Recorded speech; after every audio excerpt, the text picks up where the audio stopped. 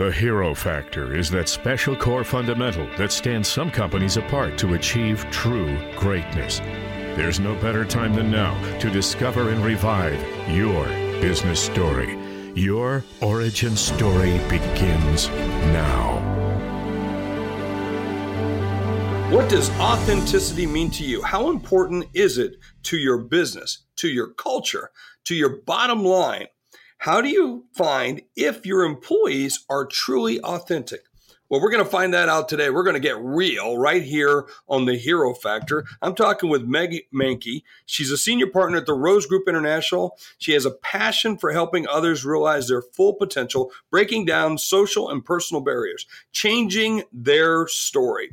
Her innate ability to recognize opportunity and weakness and present a strategic solution is unprecedented in today's world of business. Her studies in organizational psychology and mastery in leadership concepts ensure that your people are taken care of, period. So let's get real with Meg Mankey. So I want to start with a quote from my book, The Hero Factor, and it says as such: I think the thing that really tells you whether or not you're on the right track is what people say about you and your business at the bar. Because when people are a few beers in, or even if they're not, they're just comfortable enough to talk about things the way they want to talk about them. That's where you hear the most important things. Being in HR, I kind of base the success of the year in terms of employee engagement on the conversations that we would have. So if you've had people who were saying, I just don't really feel good about this, or we work too many hours, or the equipment doesn't run right, or I don't like the policy changes, I would kind of know that we had to straighten some of that stuff up. I will say more often than not, of course, it was good.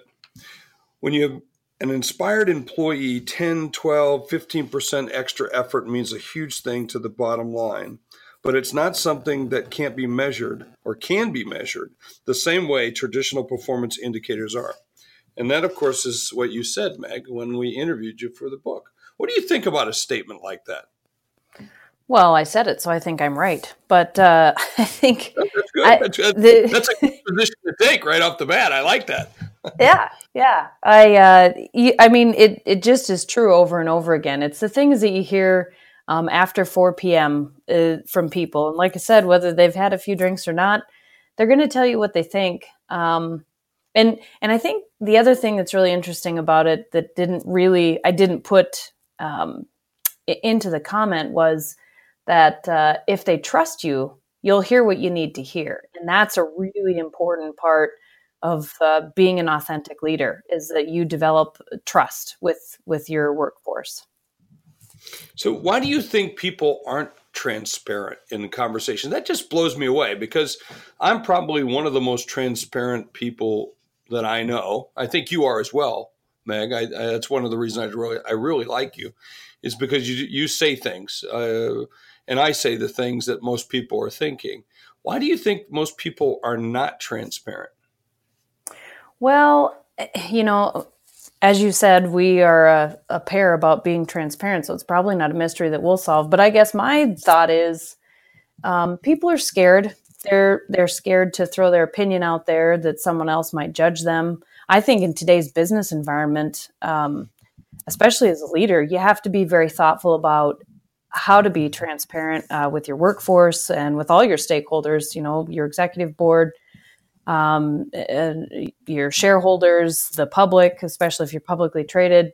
But I think that, we've almost taken it too far, that we need to be more transparent as leaders and just people in our lives, because what's it going to hurt? I mean, are you going to piss a few people off? Sure. But are you out to be everybody's friend? I mean, I'm not. No, well, and I don't think that's our job, is to be everybody's friends. I also don't think it's our job to give every kid a trophy. And I think we've been coming from that for a long time. And therefore, that's been a real issue for us. I mean, I had an issue yesterday where I was talking with an employee, not a bad thing or anything, but I was talking to somebody and they said, well, I really don't want to talk about that because I don't want to throw them under the bus. I go, well, what do you mean throw them under the bus? Are you maliciously just going to push them? Because if you're telling me the truth, if you're telling me what this issue is about, well, then I can solve it. But if you don't, then you're going to code it in a way that I can't fully understand the issue. And so it's almost like you're going to lie back to me because you think you need to put some filter. I just don't understand, which really means people aren't being authentic in the conversations. And so what does being authentic mean to you? Well, I think being authentic gets confused a lot with being original, and being original nowadays means you're disruptive. At least this is my perspective. So for me, really what authentic means is being true to yourself. When I was I think I was a freshman in college, and I was the first person to graduate from Creighton University, go Blue Jays, with a degree in business ethics. And in one of our ethics classes, a gentleman came into our class. He was in the C-suite, at the C-suite level within Union Pacific, which is headquartered in Omaha, where we were. And he said... And that's a railroad for those people that don't know, that aren't from the Midwest and don't understand how your goods get shipped across country. Yeah, that's right. Yeah. But he said, do you know what I keep in my breast pocket of my jacket? Always have since I started my career. And we're all like, oh, I don't know, mints or your business card or whatever. And he said, no, it's my letter. A flask of whiskey, maybe? A flask of whiskey. Yeah. Yeah. Kleenex. And he said, no, it was my letter of resignation. Because he said, if any organization or person was going to challenge my morals, my moral compass, that wasn't a company I was willing to work for.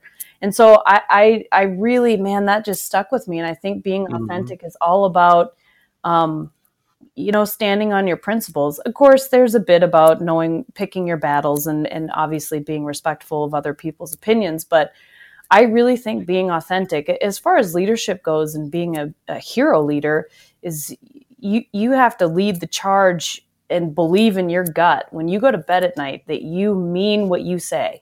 Well, I think it's spot on. How do you think, or what are some ways that you find authenticity? I mean, you can't just like drink a drink for it, I don't think, So what are the ways that you find that to be authentic?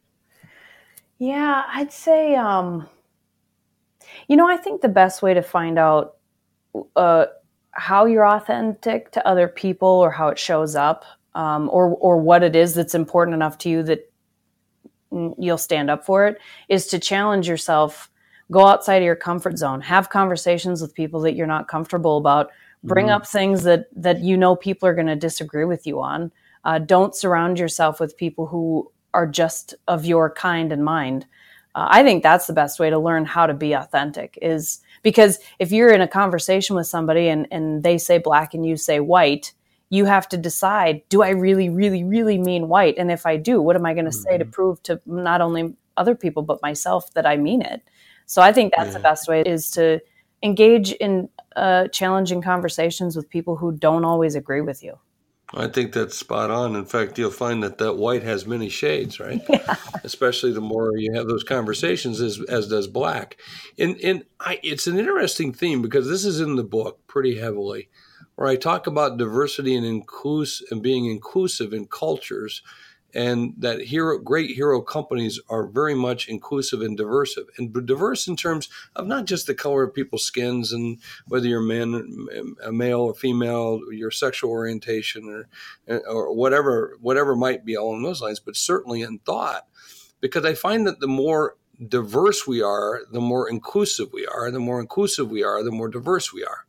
And so I think that gets back to that, you mentioned earlier about that gentleman from Union Pacific, about having that moral compass. And I think that helps us by having disagreements, by having arguments, by having healthy debate. It gets us to a greater moral compass. And I don't want to say, I don't know if I'd use the word moral, but value-based compass. Maybe that's a better word. Because my morals are different than yours and my values are different, but I can usually, if I have good values, I can be inclusive of other people's opinions, even if I think you're an idiot. Right? Yeah. Yeah. Do you ever have conversations like that where you have like you're thinking, you're talking to this person like, man, I don't want you over for dinner, but I love having a discussion with you? Oh, all the time. I love to argue. And really for the sake of just understanding someone else's or debate rather, I guess, just for the sake of understanding somebody else's perspective. I treasure those moments because and I think it's great when you can find other people who invite the conversation too. And so you can say, well, tell me more. Actually, my business partner and I, Rachel, have conversations like that all the time because we see the world similarly enough to work together, but definitely in very different ways. So it forces us out of our comfort zone and to say, well, what are you talking about? Or why do you say that? Or what does this even mean? And have a great conversation. And we both have an opportunity to grow. And don't you find that those conversations put you in a clearer understanding of who you are and what you're about? Absolutely. Absolutely. Because it gives you an opportunity to understand what you're not about. I think that's the real treasure.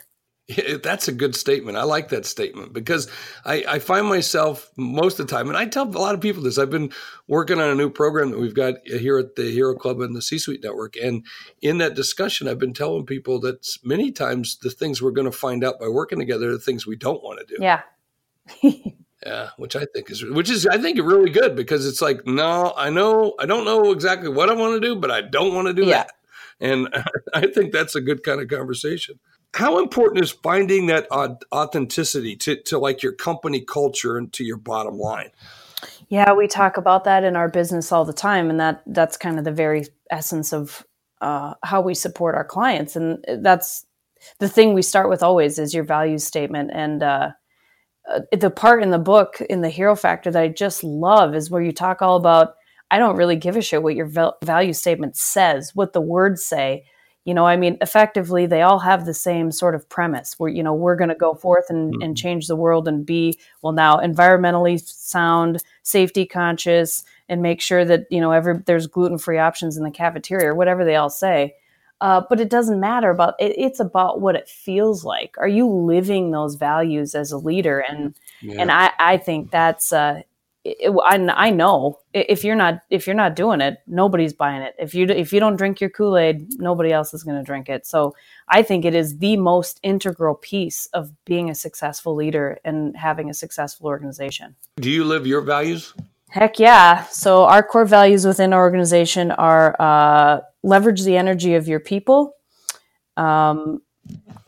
philanthropy and fun. I'm really good at those ones. I'm good at the other ones too. But that's what we're all about is helping. I mean, we created our business and then we created our values so that we really knew what it was we wanted to do. So it seems probably a little bit backwards, but we did it that way intentionally so that we could practice what we were going to preach before we put the words on the wall.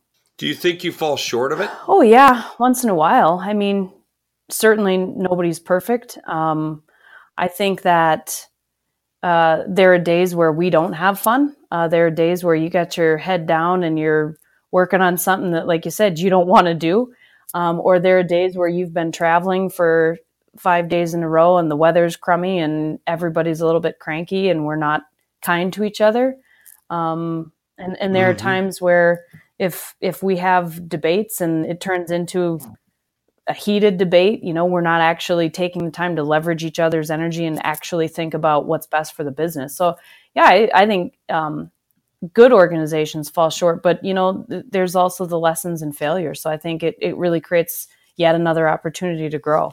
Yeah, I think what's interesting is that you have values and you live those values. You might not always live up to them exactly the way you want. Like, even as I was doing the audio for the Hero Factor, there are parts of it that make me want to cry because of the kinds of stories. There are other ones that want to make me just go punch somebody, which I actually tell that story in the book. And so, but what I find myself is, man, as good as I think we are, we're still not as good as what we could be.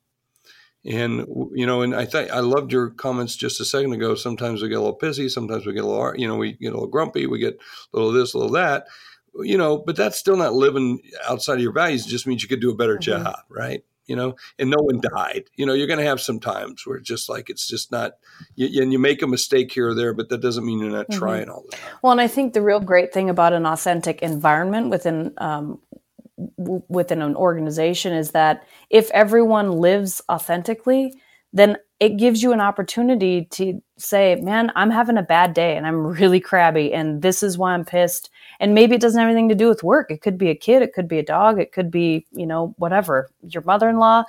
But you can say that, and that person can say, all right, cool. Can I help? And if not, you want to talk about it, or do you want me to leave you alone and let's just get our work done? Or just leave you alone. Yeah, that's okay. It's all right. I need game time every once in a while. Yeah, so I think that's another really great result of having an authentic organization, is that you can use it both ways. So I know you grew up what we'd call West River, which is the other part of the state, and where I kind of grew up. And do you think that had a bigger impact on you being more authentic because of the way you were raised out there as I want to say cowboy, cowgirl, and meaning, just like it is what it is, and there's no sugarcoat. Yeah, yes, I think it had an impact. I think I didn't really, I didn't respect it the way I do now when I was younger, until I started meeting people who didn't grow up like I did. And they're like, man, that your work ethic or your set of values, or you are really passionate about certain things. And to me, I'm like, what? Yeah, because that's how we were raised. And that's right. That's the way you do it. And I think the reality of it is, when something dies on the ranch, it dies. And when something lives and grows, it lives and grows. And then all the other nuances of the industry. But, like you said, like it's a face value education. And so you learn to roll with the punches. And I do think it has served me well in understanding who I am as a business person and a human. And you still practice some of that stuff, don't you? You're still out there roping and branding. I saw some pictures on your Facebook page. Yep, going to the ranch on Friday after the holiday to help Dad get some old cows to the sale barn. So, yep. Is that right? There you go. I was going to say you're not a vegetarian, are you?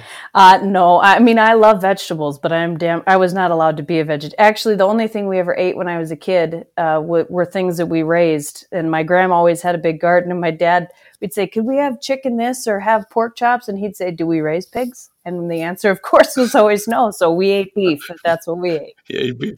I'm a vegetarian. I eat all things that eat vegetables. That's what I do. That's me. That's what. Hey, I had to set up that joke. It took me a few minutes, but I got it there. One of the biggest things that surprised me about you, you're in HR, or were in HR, and now you're more about building cultures and teams and groups and driving successful innovation and projects, which is all related to people always. But what surprised me was that you got into HR. that you actually went to school for it and took courses in it and did that kind of stuff. Yeah, doesn't, by the way, I'm sorry to interrupt you, but it just doesn't seem, as I get to know you and I've known you, doesn't seem like, wow, really? That's not what I would have expected. Yeah, when I started working at the gold mine as the HR manager, and I would, see people that I knew from when I was younger, and they'd say, oh, what are you doing now? I said, well, I work up at the gold mine. No kidding. Are you driving truck? Yeah. No, I'm the manager of people. I'm the HR manager. They let you be in charge of people. And how do you, what? And I'm like, what the hell? I thought it was a natural fit, but, so the thing that's interesting for me is that, to me, HR is all about understanding what motivates people. Now, that's sort of a duh statement, and it's kind of bullshit bingo lately, but truly actually and then to talk to people about those things and be real with them. If you're in an office with a bunch of finance people, you're probably not going to drop a lot of F-bombs. But if you're in a safety meeting with a bunch of miners and they think this policy you just rolled out is horseshit, you might swear a little bit to get on their good side. And I'll tell you, I didn't always get a high five for that from my supervisors or the corporate office. They'd say, you can't talk like that, in front of people. They won't respect you. And I said, well, I already know they don't respect you. And so swearing's not helping you one way or the other. They like me because they know they can trust me. Yeah. At least if I'm swearing, they're still not going to respect you. That's good. Yeah, you're still going to be ugly. There you go. Yeah. All right, that's a great way. That's a great HR statement. Wait. By the way, which gold mine was it? Wharf. Oh, Wharf. Yeah, Wharf Resources, one of the big ones. Yeah, for those people that don't know, that there's more gold that was mined in South Dakota than any other place in the North America for a long, long time. Yes. So, what was one of the most surprising things that you learned being in HR? There were lots, but I think that the resounding surprise, the thing that kind of always bit me in the ass a little bit, and hurt my feelings, was that you want to love and care for your people, and you do it because it's the right thing to do. And it was easy for me to be authentic in doing that because that's who I am. But boy, you always want to be a little bit guarded. When you're running an organization, especially in the environment we have today with legal battles and legal issues and opportunity for suing people, you just make sure you dot your I's and cross your T's, because you never know when somebody who's, telling you you're the best HR person they've ever had is going to be the one whose name is on the top of a notice from MSHA or the Department of Labor. So I think that or attorney's office, one of the two. I think that was the thing that always surprised me the most is, the people you'd never expect would be turning in some claim, because everybody's entitled to thinking that they're getting a fair cut or not. And so even when you think you're doing a good job, make sure you're doing a right job. That's the lesson, I guess, in HR for me. Sounds like you took that personal. Yeah, man. I mean, these are the people this was my that's your family. And if you're running your business right, it better damn feel like that. I guess that's my opinion. But I spent more time with those people than I did with my daughters who were growing up. I mean, in the days that I was at work, I saw those people a lot more. And the other thing in HR, probably in leadership generally, but especially in HR, is that you get to see all the things about that person's life. If they get married, if they get divorced, if they have a baby, if they have some sort of medical issue come in, if they need counseling, it doesn't matter what it is. So, I mean, I knew every one of those people, over 200 people, on a real personal level. And so it's like it's like being sucker punched by your own sister when you come around the hall for nothing. I mean, sometimes I had it coming for sure with my sisters, but for no reason at all. I mean, it stings. Yeah. And I also think HR sees the opposites of everything, meaning they get the worst of it and they get the best of it, but they don't get everything in between. So that's my opinion. Would you believe that that's the same? Would you agree to that? Yeah, I think that HR has really the HR department, globally speaking, has started to take a real seat at the table, if you will, at the executive level within the management team, because the world is starting to see, for some reason, I don't know why it took so long, or what the cycles are. Apparently we're in a cycle where the world is starting to realize that people are the thing that run the business and they're important. And if you keep them happy and engaged, then your business runs better. And HR has the insight on that. Like you said, the good, the bad, the otherwise. And so I think that HR people definitely, you always see a different thing. And somebody might have really poor, this is what we talk about all the time when we do training and coaching. I mean, you have somebody who has really bad attendance. Well, their supervisor and their supervisor just think, geez, Jenny can never get to work on time. She must be an idiot.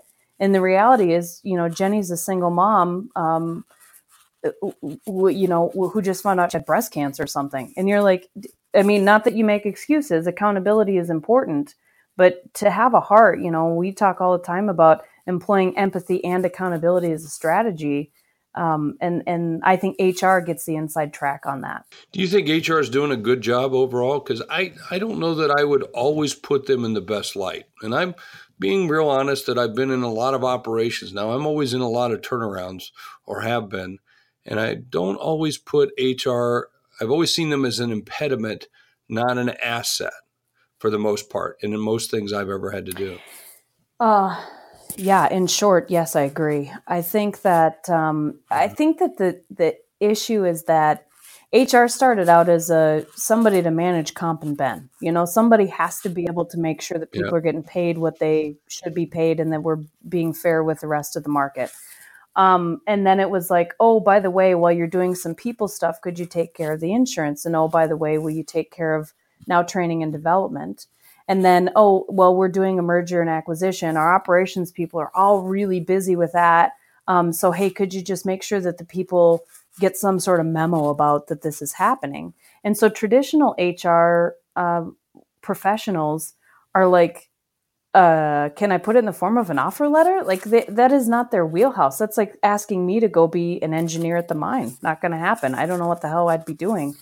And so, yes, I think they're an impediment. I don't think it's intentional. I think that they have sort of been put in a role that has been added to and garbaged on a lot. And unfortunately, there hasn't been a lot of time spent trying to undo that. And so organizations are sort of left with this hodgepodge of people who are sort of experts and really learned, on the job. And now they're trying to lead major changes. And a lot of times when we talk to these HR people when we're doing our client calls, and they're like, yeah, I don't know, man, I was doing, compensation research last week, and then the COO came and dumped this thing on my plate because we're buying a place in Canada. And so now I guess I'm going to learn to speak French Canadian. So I agree with you. Yeah. It's a mess. Hey, well, listen, you and your partner, Dr. Rachel M.K. Headley, have a brand new book out called IX Leadership, Create High Five Cultures and Guide Transformation. How's the book going? Great. We did our book launch at the South Dakota Center for Enterprise Opportunity event, which is amazing. And lots of people are saying they love it and it's changing lives. And that was our real goal. So we're very pleased. Well, I enjoyed it. I sure did. And I loved finding out that of the personality types, mine is the fixer. I'm a fixer. I could have told you that, but it really helps me to understand. And by the way, we find out a lot of our Hero Club members that we've done, we've made them go through a bunch of the tests that you guys use in the book itself. And we're finding out most of them are fixers, where most people would have said that most CEOs are in all four quadrants, but we find out that Hero Club members with great values are fixers. And that's kind of a surprising insight that we've got. So Meg, I got to thank you so much for being with me today and for being right here on the Hero Factor with Jeffrey Hayzlett on C-Suite Radio. Thanks for having me. You've been listening to the Hero Factor podcast on C-Suite Radio. Find this and other podcasts like this on csuiteradio.com. Okay, at the end of every show, I like to talk about the things I learned. I enjoyed that conversation. I always love it when I get to talk to fellow South Dakotans. I don't always get to do that because, hey, there's not that many of them. And there's so many other business people out there in the world, but it's always fun to talk to real people. And that's what I love about South Dakota and being authentic, because we are a bunch of authentic people. And how cool it was that she worked at a gold mine. A gold mine. I bet you never have heard of a person. I bet you've never met a person that actually worked at a real live gold mine, a gold miner. I mean, not a gold digger. We know some gold diggers, but a gold miner. Now, here's what I learned. If they trust you, you'll get the real stuff. So building trust, being authentic, okay? Being sincere, being competent, and being reliable. Three important tenets to being real. So there it is right there. That's what I learned on the Hero Factor. And I ask that you be real and get out there and tell people what you think of this show and tell more people about how they can find out about the Hero Factor right here on C-Suite Radio. This has been Jeff Hayzlett, and I thank you so much. This podcast is a part of the C-Suite Radio Network. For more top business podcasts, visit c-suiteradio.com.